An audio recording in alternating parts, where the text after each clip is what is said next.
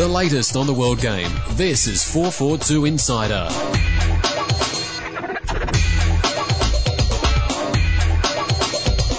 Hello and welcome to this week's 442 Insider podcast. I'm editor Trevor Tran, filling in for Jacko, who's in Melbourne at the moment. But I'm being joined by online editor Kevin Ayres. How you doing, Kevin? Good, thanks, mate. How you feeling at this time, 10:30? I know it's not... It's ridiculously early. This is middle of the night. I know. Let's hope we still get some good stuff out of you. First thing I was going to mention, while we have a Scotsman in our midst, was Super Cali Go Ballistics. Celtic were atrocious again. Aren't you a Cali fan? I think everybody in Scotland that isn't green in the blood is probably a Cali fan. This morning it's pretty much could well have handed the league to Rangers. Pretty much. Inverness winning 3-2 there, and it's all but Rangers, as you say. What else have we got? Asian Champions League. Australian teams, again, not doing as well as we would hope. Let's start with Sydney, who went down 3-1 at Suwon Blue Wings. Did you see this one, Kevin? What did you make of it? I did. They were. I mean, they're always on a hiding to nothing, pretty much. Suwon's form at home has been pretty spectacular. I think 34 goals in the last 10 games. Yep. And so, I mean, it was a mountain for them to climb when they went 2-0 down. It looked impossible. Bruno managed to pull yet another goal back for them. He's been quite the striker this season.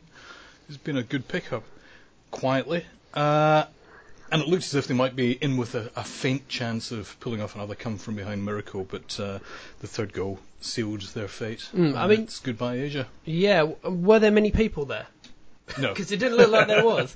No, I think there's as much interest in Korea as there is in Australia for the Asian Champions League. I mean, especially with Sydney. I mean, Sydney's record in Asian Champions League hasn't actually would never set anybody's blood racing, pulse racing. So it's hardly surprising not many people turned out to see them in Korea. Yeah, I mean, I think we forget this, don't we? We're easy, quick to have a go at Australian teams for their poor Asian Champions League attendances, but in general, the competition doesn't really get going on attendances front, doesn't it? When there's... No, China, I think the crowds still hold up in China, but Korea and Japan, the interest is minimal. Okay then, and on to the second game involving an Australian team, Melbourne victory, drawing with Gamba Osaka, which isn't really a bad result considering how good a side Gamba is, but when Melbourne desperately needed points, it wasn't what they needed. So that's Muscat's last game on Australian soil. I can say that's what Jacko was there for, his mate Muscat. What did you make of this one? I mean, they took the lead. There seems to be a lot of huff and puff from Melbourne, but just a bit more class from Gamba. Yeah, I mean, Blair's goal was superb, I thought. It was a really good bullet header. But, yeah, I mean, second half they really fell away and just didn't seem to be making the chances. It's probably sealed Drakovic's fate as far as always being the caretaker and never being the bride. Bride, yeah, exactly, as the saying goes. I mean, it's always tough when you get those little spells to prove yourself, because sometimes the team can get a massive uplift and they're given the job, but it doesn't really mean a lot for the long term. Yeah, I think the problem with Drakovic is he's probably spent too much time being mentored by Merrick, and there really wasn't sufficient change of style. He didn't bring that much new, and seemed to be making the same mistakes too. Not making key substitutions at the right time, leaving it too late. So I think there's probably too much continuity with Merrick there for him to hold on to the job. And that was the one thing they were getting away from. They felt they needed a fresh start, didn't they, and a new impetus. I mean, you see it quite often with assistants coming through that not a lot changes. England fans will remember that from Steve McLaren coming through and actually doing probably a worse job than Sven, but it doesn't often work. I think if the manager leaves of his own accord, then you want continuity. If you're sacking the manager, it's the last thing you want. Yeah, completely. On to the proper Champions League. Barcelona, Real Madrid. The second leg. I mean, these second legs you should get excited about, but I think we were pretty sure about who was going to go through, and it played out as we expected. Barcelona won, Real Madrid won. Even Mourinho was aware of what the second leg was going to be from the moment the first leg finished. Yeah. Pedrito got the first for Barcelona in the 54th minute. Marcelo hit one back in the 64th. Really, you needed Real Madrid to score first to make that game interesting. Messi fouled 11 times. Whole of the Real Madrid team fouled 10 times. He is good though, isn't he? So perhaps giving him a kick was the only approach they could come up with. Is that how you expected it? Could you really see Real Madrid turning that result over?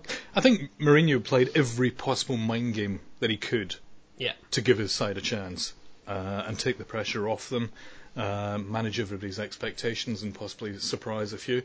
But they had a mountain to climb. If they had done it, would have been one of the results in European football history, I think. It pretty much played out to plan. I think Real Madrid did very well to come away with a draw, to be honest. I mean, if that was the first leg, then it would be a completely different one. Absolutely, yeah. I mean, it would have been game on for the second leg, but when you go down 2-0 at home, you don't stand much chance. The second semi-final was Manchester United, who made a light work of Shakhtar, smashing them 4-1. I think when Anderson gets a brace against you that you're in a little bit of trouble. I think more importantly, Darren Gibson scoring against you. Darren Gibson, yeah. Valencia scored as well, but Valencia's a great player. But yeah, I mean, Man U were never really going to throw away a 2-0 away lead. It's a Shakhtar team that probably were made to look better than they actually were against Inter Milan. Any surprises there?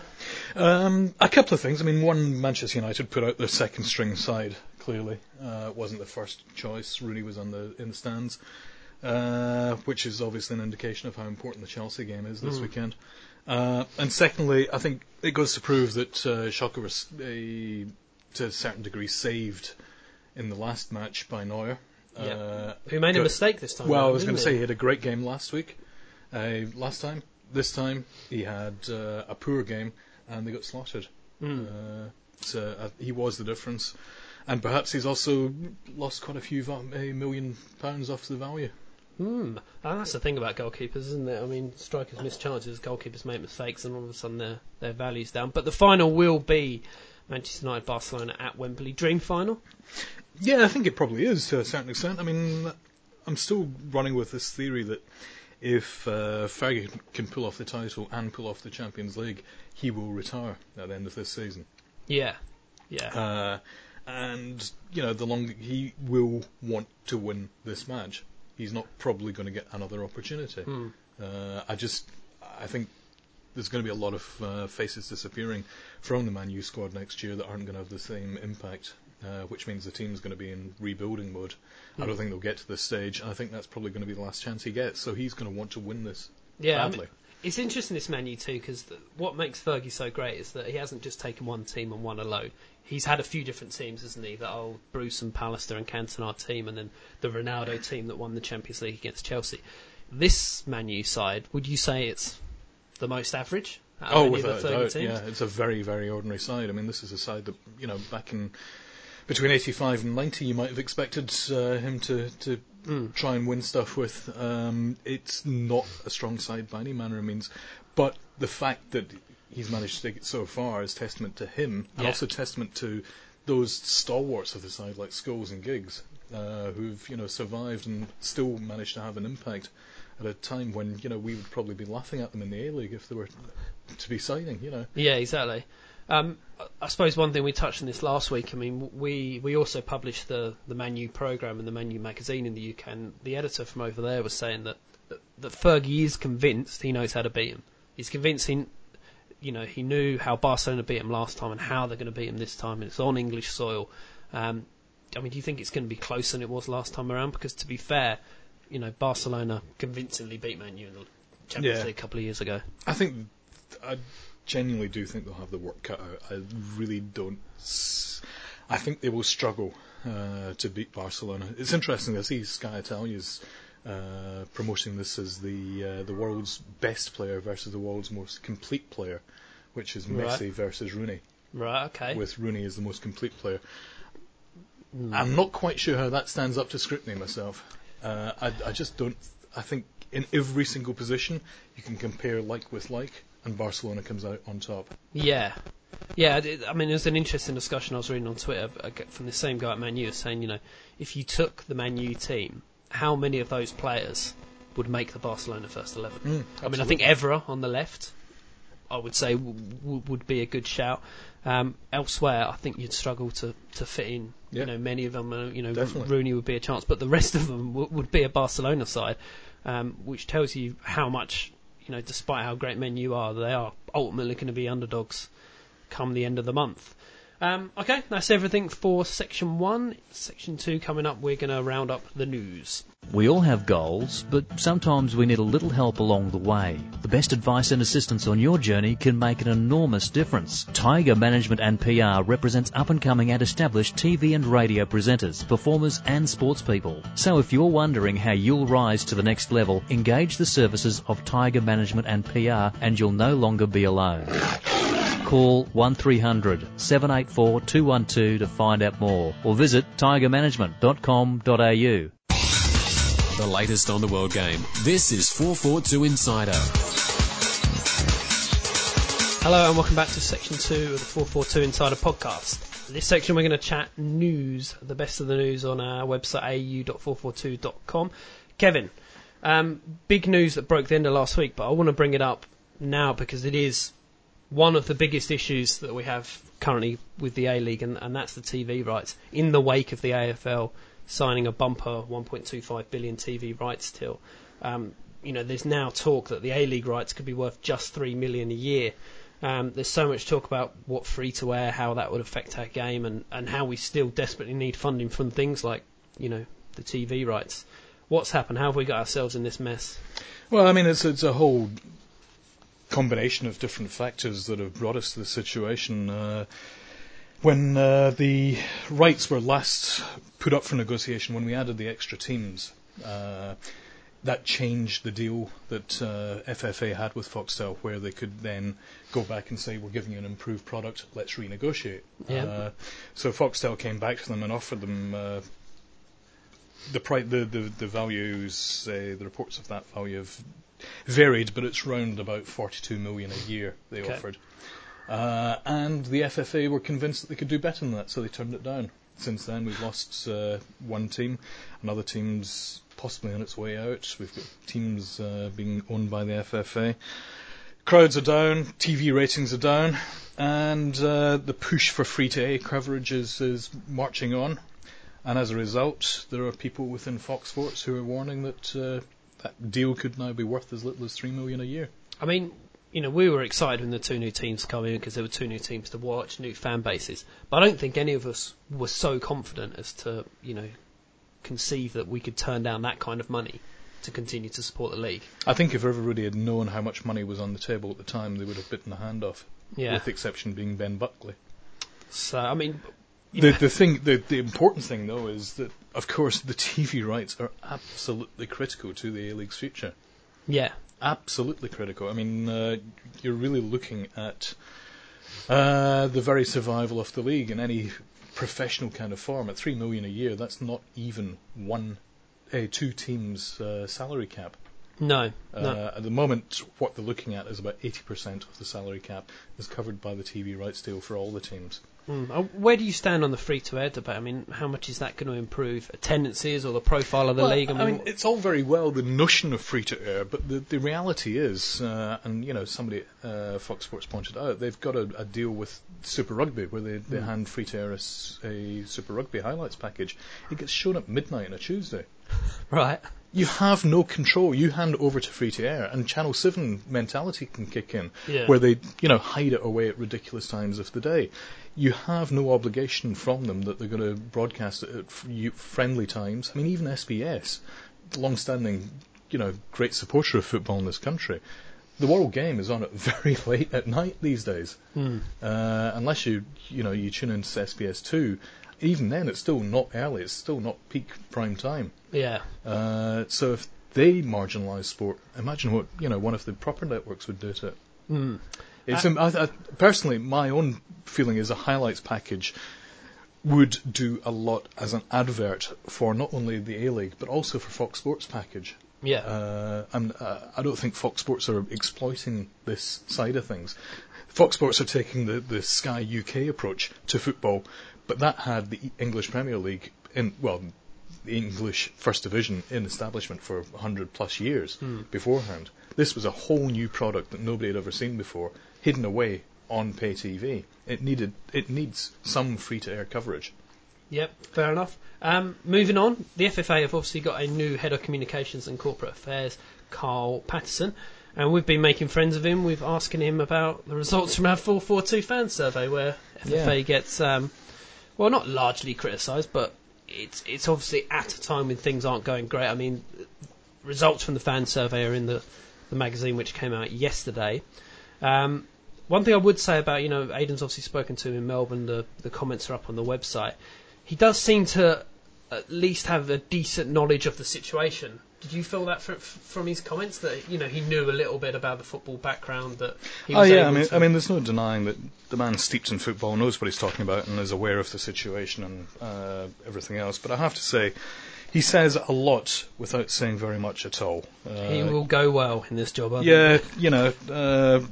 All there is I have to say, it's the same old stuff. Yeah, look how far we've come. Look what we've done. Everybody accepts that. We've come a long way. We've done a lot in the last 6 years, 7 years. Yep. The problem is we're going backwards now. Yep. And that's what's not being acknowledged by the FFA. We're not seeing the plan to bring us back to where we were even 2 years ago. I mean, well, what's the role lying ahead of Carl Patterson? I mean, what has he got to do to sort of improve the situation? Oh, I mean, it's the week of mountains, but he's got another mountain to climb. I mean, there's a lot of good faith that's been lost with the fans, with the clubs, with the staff, and with the media over the past 2 or 3 years. There's a huge amount that needs to be done. Frankly, just turning around and saying, yeah, but look how much we've done, isn't good enough. Yeah. What we want is a proper pathway. We want to see these are what we're policies, these are what we're going to do. These things are the things that are going to turn the game around again. Yep. I mean, the headline finding from that survey was that 81% of respondents don't feel that the FFA listen. Yeah. I mean, that's such a huge slice. I mean, that's a real standout figure that they have to sort out. And I have to say, I think, it still stands firm with even Carl Patterson's comments. I'm not seeing... All he's doing is acknowledging that there's dissatisfaction. Yeah.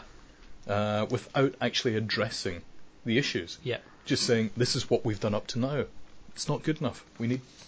What are you going to be doing in the future?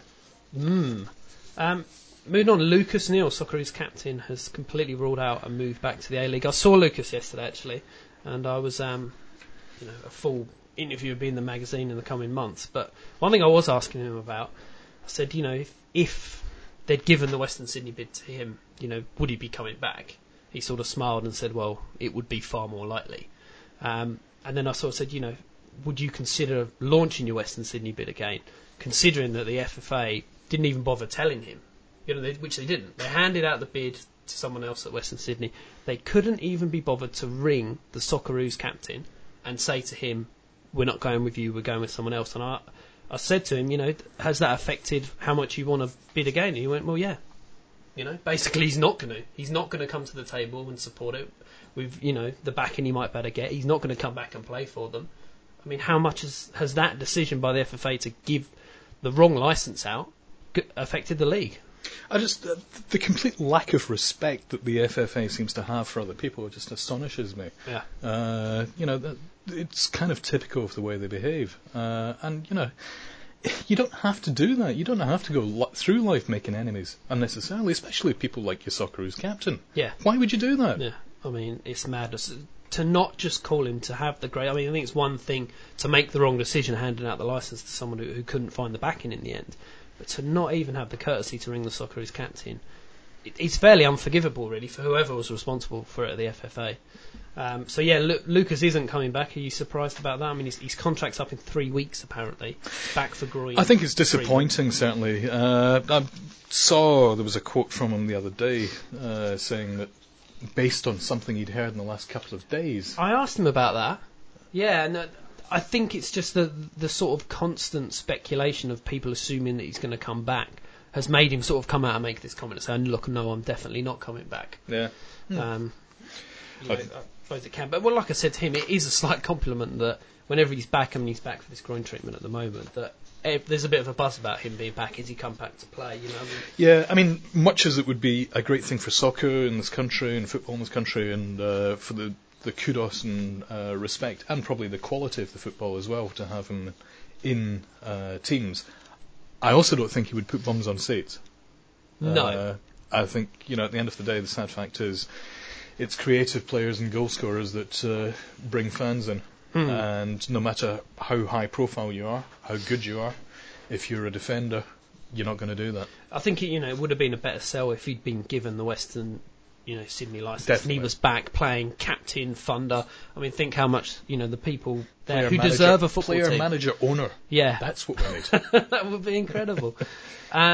South Coast Stadium boost. Tell us about this. Yeah, well, it's the ongoing campaign for South Coast to get integrated into the A-League, and the first step is improving the stadium down at Wollongong. Wynn Stadium's had a bit of an upgrade, and new 3,500 seat stand will open in June, which means it's now got 3 stands and a hill, so 3/4 of the way there. Love a hill. Love a hill at a sporting Hills event. are just the best. Beers on the hill. Can't beat it. So they're hoping to try and lure Sydney down to play a game or two down there, which would be good. First step to possibly getting the South Coast team, but in the current state of play, I don't think they're actually going to get the team for the next 5 years at the minimum. I mean, do they deserve one? Do you think the market's there? Let's get West Sydney in first and then take it from there. Yeah.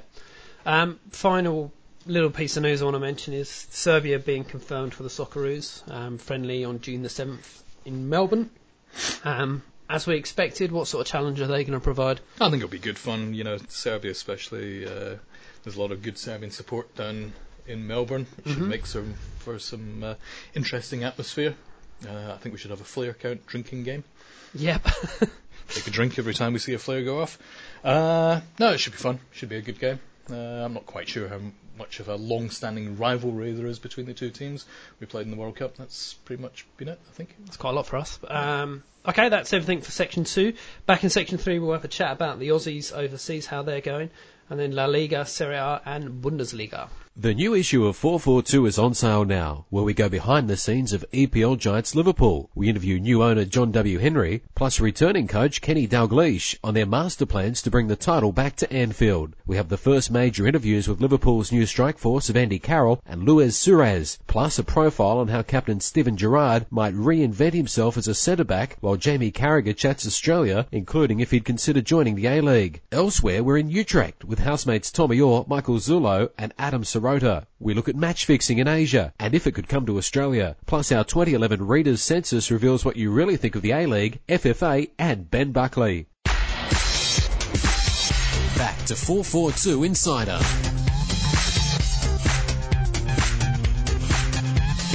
Hello and welcome back to part 3 of the 442 Insider podcast. Kev, let's kick off with how the Aussies overseas are doing with our comprehensive roundup.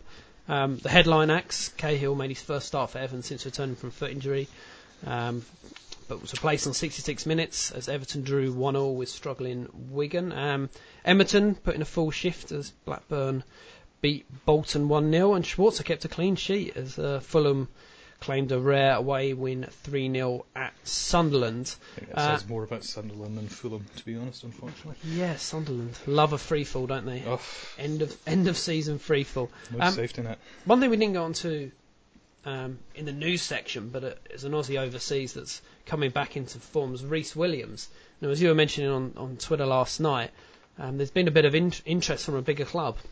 Yeah, the hot tip from the UK is that Rhys Williams is going to be heading to Bolton over the summer, the Northern Hemisphere summer, in a $3 million, $5 million move to the Premiership, which is long overdue. I think he's a good young talent if he can keep injury free. It'd be great to have another Aussie in the Premier League next season. I mean, is that a bit of a surprise to see him being linked with a Premiership team and a Premiership team that's going well? I don't think so, to be honest. I really, really rate Rhys. He's a good, big, strong lad, as they say. And he fits into the Bolton side pretty well, I would think. He's done well at Middlesbrough when he's been fit. He's coming back from a long layoff, but I reckon he'll be a good buy for them if he can get some decent game time. Sure. Alex Brosk, who we spoke to for the website this weekend, still settling in over in Japan. I mean, how's he going? Is he going as well as we hoped? What does that say about the A-League, about how he's going as well? He's not really. I mean, it's been a hell of a way to start your career with earthquake in Japan, with earthquakes and tsunamis. He's picked up an injury again as well, so he's struggling on at the moment. I don't think he's firing on all cylinders at the moment, but he says he's happy at least there, which, that's the first step. If we can keep him happy, then the game and form will hopefully follow. But certainly, I think probably he'll be disappointed in his form up to now. I think the club probably be looking for more from him, but it's early days yet. It's still early in their season, especially with the delayed start after the natural disasters there. Okay, I mean, I suppose one name that sort of stuck out from this wrap was Spranovic putting in a full shift at URA Reds. We've been talking about him for what feels like quite an extended period now, about when he's really going to break into the Socceroos. How important is it that he's playing, and when can we expect to see him play more regularly for the Socceroos? Well, I think, there's a whole generation there, the Ollie Roos of 2008, still haven't quite come on en masse, as I think everybody would probably hope they would. And I think to a certain extent there's a bit of hope being given up on many of them ever actually cracking the Socceroos in the way that we'd first originally hoped. Spranovic, however, is still one of the bright shining lights. But he needs to get more game time, and unfortunately the Urawa Reds are having a shocker of a season, as I understand it. So possibly not the best environment for him to shine, but game time is probably even more important than results at the moment. Moving around Europe to review how those leagues are going, Spanish La Liga, where something interesting actually happened. Both Barcelona and Real Madrid losing for the first time since late August 2008. I mean, I don't think it's going to make a lot of difference to the final title, but I mean, it's interesting to see them both lose on the same day. I'm going to repeat one of the most repeated tweets of the Monday. Please do. All four Bin Laden dead, is it? No, it wasn't one of mine for a change. That was my scoop. No, all four teams that played in the Champions League semi-finals lost the games at the weekend. Bottle jobs, not got the experience. That's it. So, I mean, look, the nothing league is to be read into it, I think, to be honest. That's the bottom line. Tired teams, second-string sides. Schalke have not been going well anyway, have they? No. In the German league.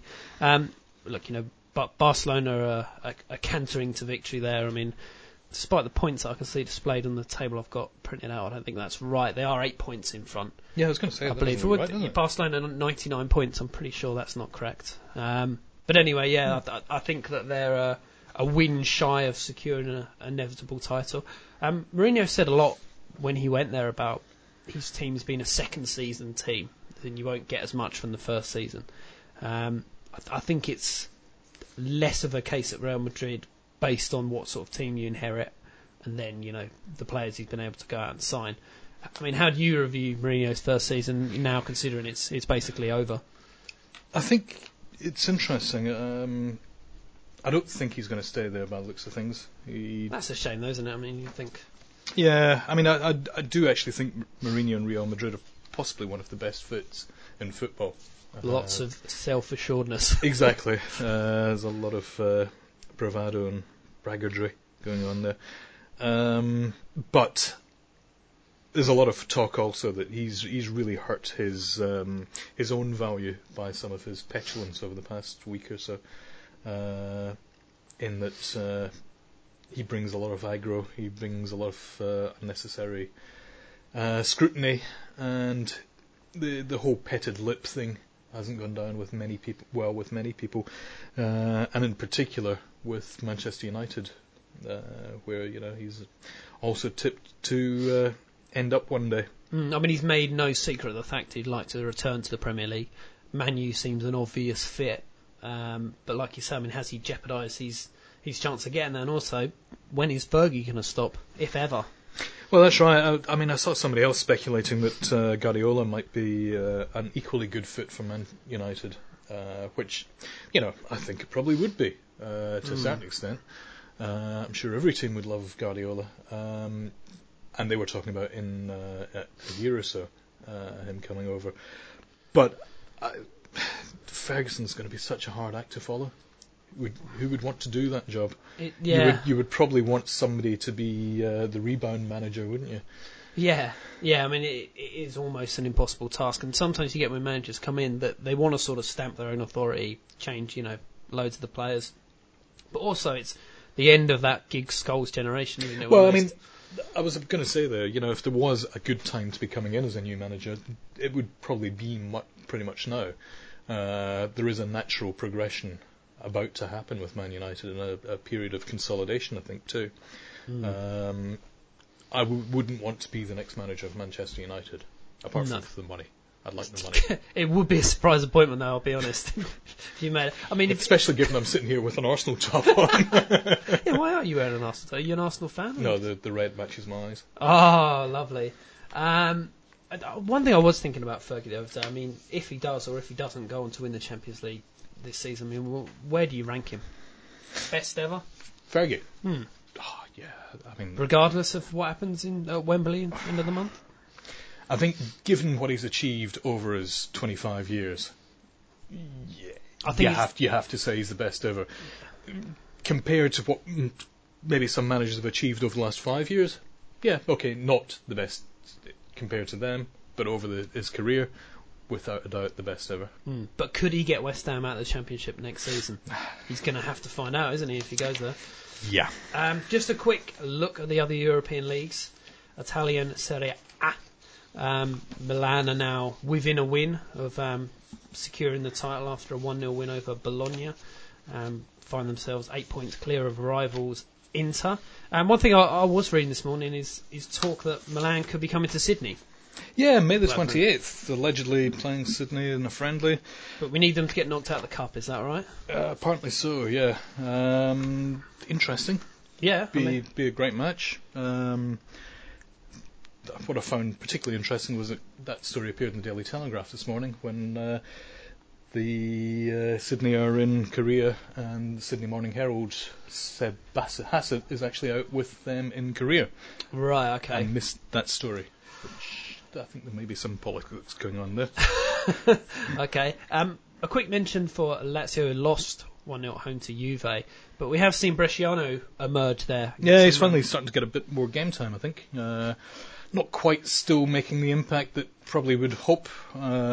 He's a bit of a forgotten man of not only Italian football but Australian football as well. Yeah, I mean, I think the impression I got that he wasn't playing as many Rouge games because he was concentrating on getting his club form back on track, and now it kind of is. Do you want to see him come in? I mean, would he take over Holman's role? Well, that's the problem we've got now. Who does he replace? Who do you kick out the side for? To be honest, I think it's time to move on. And I think, we've got replacements there. We need the new generation getting blooded and brought forward and brought in gently. Yeah. And I think Bresciano, great player, great servant of the country, but I think it might be time to move on. Yeah, I mean, I suppose the thing for him, if he's not going to be a regular starter, is it worth the hassle? And if he's not going to play in Brazil, again, is it worth being part of it? Why not concentrate on just your club football? Yeah. Final league to look at, the Bundesliga, which apparently is the league they play in Germany. Borussia Dortmund have won that. Leverkusen second, Munich down in third. Hanover, they've got 4 Champions League spots this season, isn't that right in saying? Haven't Italy lost their... Have they? I think so, yeah. I think Germany have now earned the extra spot because everyone realised how rubbish Serie A was. So I think Hanover would... Hanover's... making friends, influencing people in Europe. Do not follow my guide on that. Okay then, so that's one final mention for St. Pauli, rock bottom. Possibly. Poor old St. Pauli. Oh no, I mean, whenever you hear a mad football story in Europe, it's probably from Germany, and it's probably from them. I mean, the bit in the mag when they have a train that goes around, don't they, with hot dogs and beer on it. Yep. And they've just got it. They just get it right, don't they? Yeah. You can get a little keg underneath your seat as well, so you can just fill up your own. Own beer. See, so you don't even need genius. That is genius. That's what we need. Sydney Football Stadium, are you listening? Yeah. I mean, that's one of the best things about watching football, isn't it? I mean, when I first moved over to Australia and I could get a beer in my seat, I thought my head was going to explode. I was so happy. I've never actually experienced that. The booze ban came in Scotland before I left the country. Right. Before I was old enough to go to football by Yeah. myself. I'd never been able to drink and watch football at the same time. Yeah. It's just like, life doesn't get any better than that. Yeah. Happy days. Okay, well, that's everything for Section 3. Section 4, we're going to concentrate on the Premier League, a bit of a review and preview on that. We all have goals, but sometimes we need a little help along the way. The best advice and assistance on your journey can make an enormous difference. Tiger Management and PR represents up-and-coming and established TV and radio presenters, performers and sports people. So if you're wondering how you'll rise to the next level, engage the services of Tiger Management and PR and you'll no longer be alone. Call 1300 784 212 to find out more, or visit tigermanagement.com.au. The latest on the world game. This is 442 Insider. Welcome back to the final section of the 442 Insider podcast, Premier League time. Let's have a little look at the results from last week, and where should we start? We'll ignore West Ham for the minute and talk about Chelsea-Tottenham. Sandro gave Tottenham the lead there, and then it got all very controversial. Lampard, ironically enough, being the player who all you need to do is sort of tiggle the ball towards Gomez in the Tottenham goal, and there's a good chance it might go in, slipped through his hands, and then was it or was it not over the line? I have to say I didn't think it was over the I don't line. think it was either. And, full credit, it wasn't given.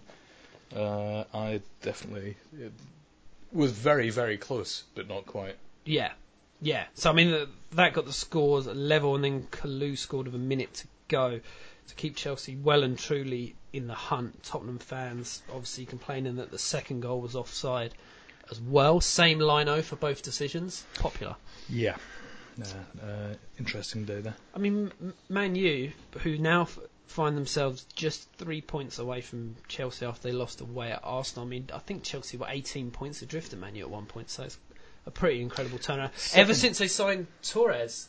So yeah, it's bizarre, isn't it? I mean, he's a huge flop, yet they've turned the season around. Second half of the season has just been fantastic. They had a huge slump over Christmas, but they've just really bounced back since about February. Let's talk about that Man U result, though. Ramsey's 56th minute goal for Arsenal, giving Arsenal a little glimpse of why they should still really be in the shake-up for the title if they could only beat teams that they really should be beating. But just made that Man U-Chelsea game massive for next week. I mean, you're wearing an Arsenal top.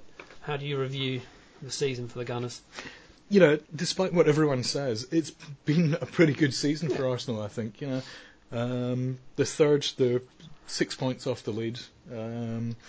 They're, pretty clear thirds as well. So it's not a disaster. It's not ideal by any manner of means. No. Everybody that is from North London, that part of North London, would want to see them on top. But I don't think there'll be too many Arsenal fans slitting their wrists over the way things have gone.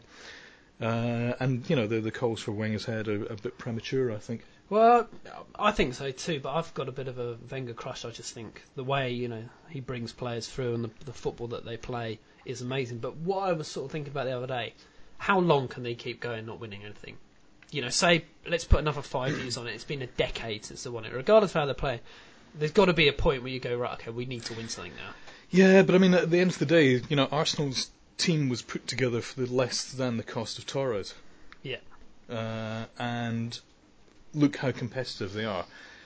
How long is that situation going to continue? That's, I think, the key issue. It is great the way Wenger's, brought players through, developed, but a lot of those were acquired when they were already skillful, just acquired young, 17, 18, they've been brought into the side.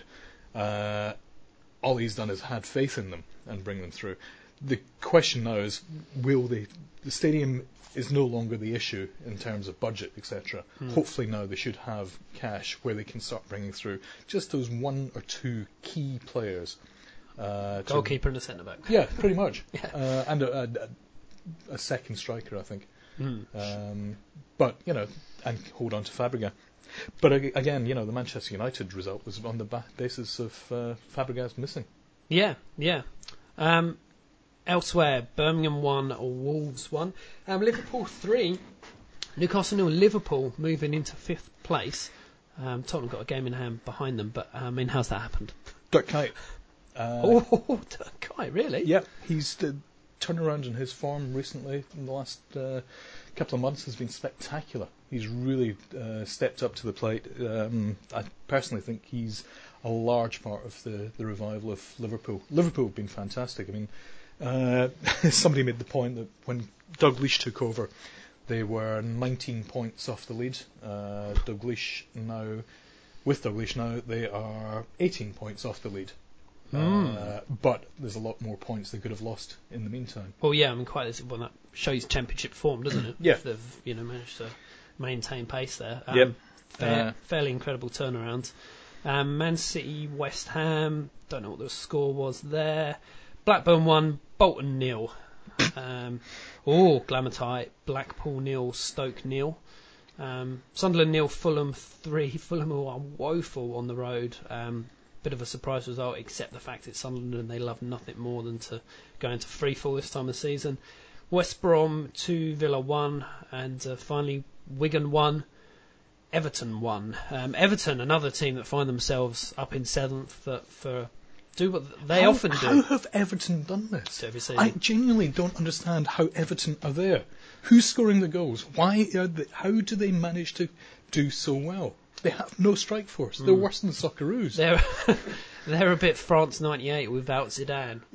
No strikers. And they've not even had Cahill for most of the last half of the season. I mean, most seasons they start like this. They look like it's a relegation scrap. Then they hit Champions League form. Stealthily climb up the table without anybody really noticing. Yeah. Astonishing. So that leads the table. Man U at the top with 73 points, 3 points clear of Chelsea back on 70. Arsenal another 3 points back. 67. Man City on 62 points off. They did beat West Ham 2-1. They look all but secured of 4th. Is 4th a good result for spending a lot? No, not by any manner of means. Did you tip them to win it? Was that Jacko that? No, it wasn't. I don't think it was me. I think I said Chelsea. I think it was Jacko that said they could win it. Again, I suppose it's a situation. How long will it go on? I think you could say that making the Champions League is fine for this season, perhaps, or at least. But they've got to crack the top 2, haven't they, next season with the amount they're spending? Well, I don't quite know where they go from here. That's the thing. Do they stick with Mancini, and give him another season to bed in the players that he's brought in, or do they bring in a new manager and he brings in more new players and they spend even more?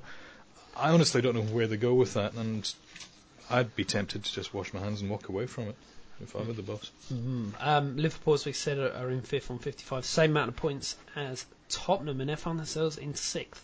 But they do have a game in hand over Liverpool. Down the bottom, mighty West Ham are rock bottom, 32 points. Bye.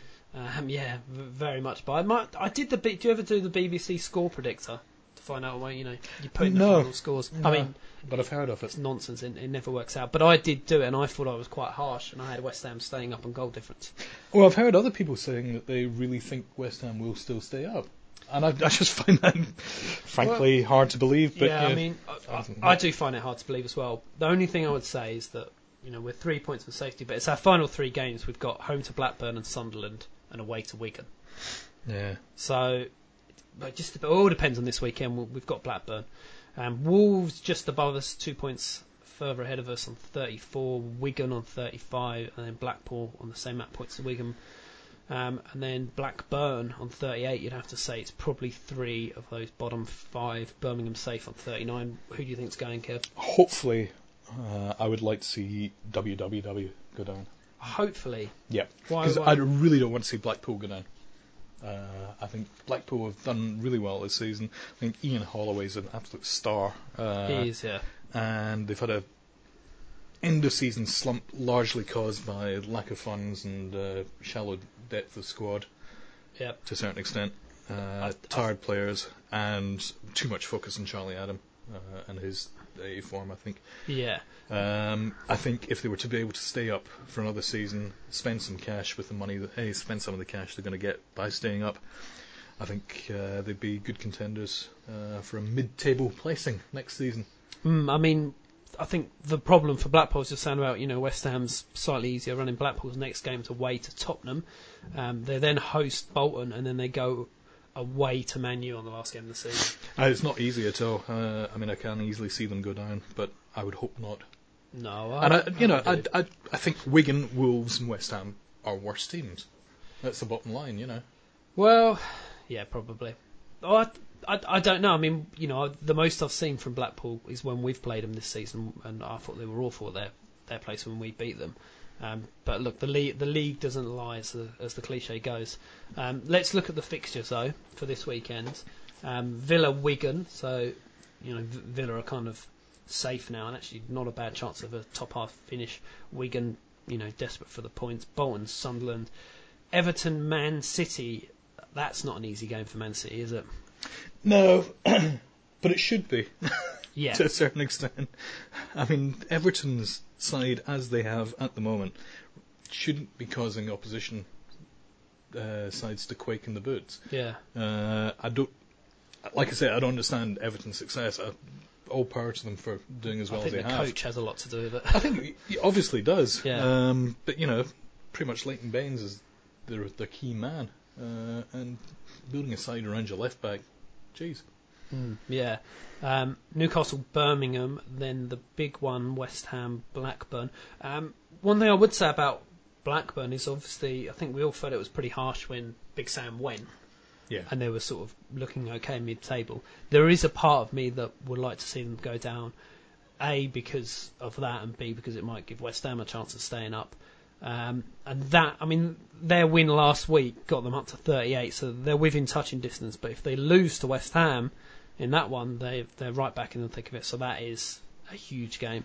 The later kickoff is Tottenham-Blackpool, which is going to be very, very tough for Blackpool. But Tottenham have got a tendency to throw up straight results. I think Blackpool beat them earlier in the season, didn't they? I'm not sure. Yeah, let's say they did. Yeah. Wolves, West Brom, Stoke, Arsenal, and then the huge one. Bigger than Jungle, and Jungle is massive. Manchester United versus Chelsea. I mean, it doesn't get more interesting than this. There's 3 games going, exactly the same goal difference. Man U are only 3 points ahead, so if Chelsea can win that one, which is doable, then they'll go top with 2 games remaining. What do we think is going to happen? It's so going to end 0-0, isn't it? Yeah. I mean, Man U's home form this season has been incredible, and it's been the reason that they're winning the title. I mean, away from home, they've been relatively ordinary, but they've just... I mean, that's what Fergie often does. You talk about, Man City beating teams they should beat, and Arsenal beating teams they should. How Man U often win their titles is they just simply beat the teams that they should. Oh, absolutely. They win the home they games. Just do the job. Yeah. And that's what the league... I mean, you've got to play 38 games, and, we've seen Man U in previous seasons get not the best results against the teams around them, but you've got other opportunities against the weaker sides, and they're just able to put them away. I mean, obviously I saw the West Ham game against Man U recently, 2 down at half time, and they come out and scored 4, and they did what they had to do to beat a team that they really should be beating. Yeah, I mean, it was interesting last weekend. Somebody tweeted Alec Ferguson's very first programme commentary. For Manchester United. When he first joined Manchester United, he did a first-person piece. And it was, really interesting to read what he was saying, 25 years ago. But the key thing that stood out for me was, I am a bad loser. Yeah. Nobody is a worse loser than me. Yeah. And I think that was true then, and it's even more true today. And I really, really think that's the key to his success.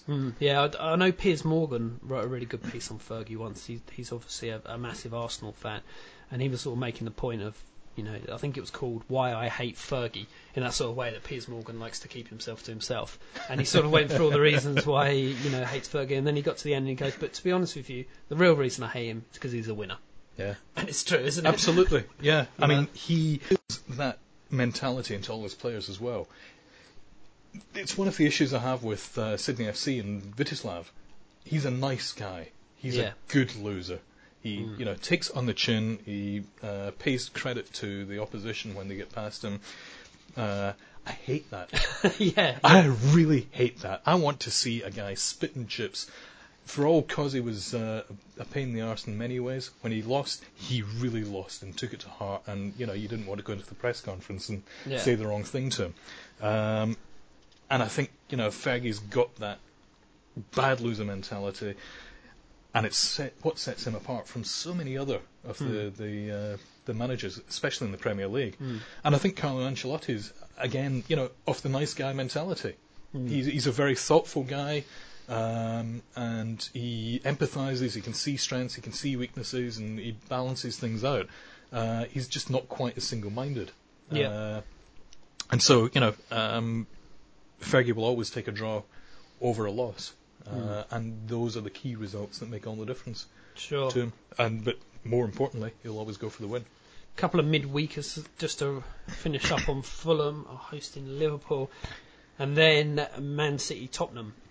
So I suppose, to make that Champions League spot more interesting, it might be good to see Tottenham turn over Blackpool and then City perhaps struggle at Everton. And this is the place where Tottenham sealed the Champions League spot last season. Crouch got the only goal of the game.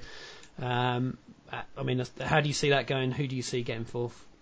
I don't know. It's an interesting one. I think City will get fourth. I think it's fifth is the interesting one for me. Who's going to get the final European slot? Liverpool probably feel that they've got the God-given right to it, but I think Spurs have earned it. Yeah, sure. Hey, while we're on Liverpool, let's talk about the new issue which came out yesterday. What a segue. I know. God, I'm getting good at this. It is a Liverpool special. We've got interviews with Carroll and Suarez and Carragher talking about Australia and the A-League and all stuff like that. And then we've speak to Dalglish and John Henry about their plans to make the club again. And the Aussies in Holland as well, the flatmates, Sirota and Zulo. One thing I was surprised about that is Sirota, who was kind of the one that we were least familiar with, is probably getting the most game time over there. Yeah, he seems to be doing really well over there. Just going back to the Liverpool thing, can I just point out, I interviewed Kenny Dalglish once. Oh, yeah. Must be a bit of a hero for you. He's a huge hero. I was talking off air before about 1974 strip. Number 7 on my shorts. I was Dalglish. But yeah, I interviewed him once at Stephen Hendry's wedding. And the entire interview began and ended with "I."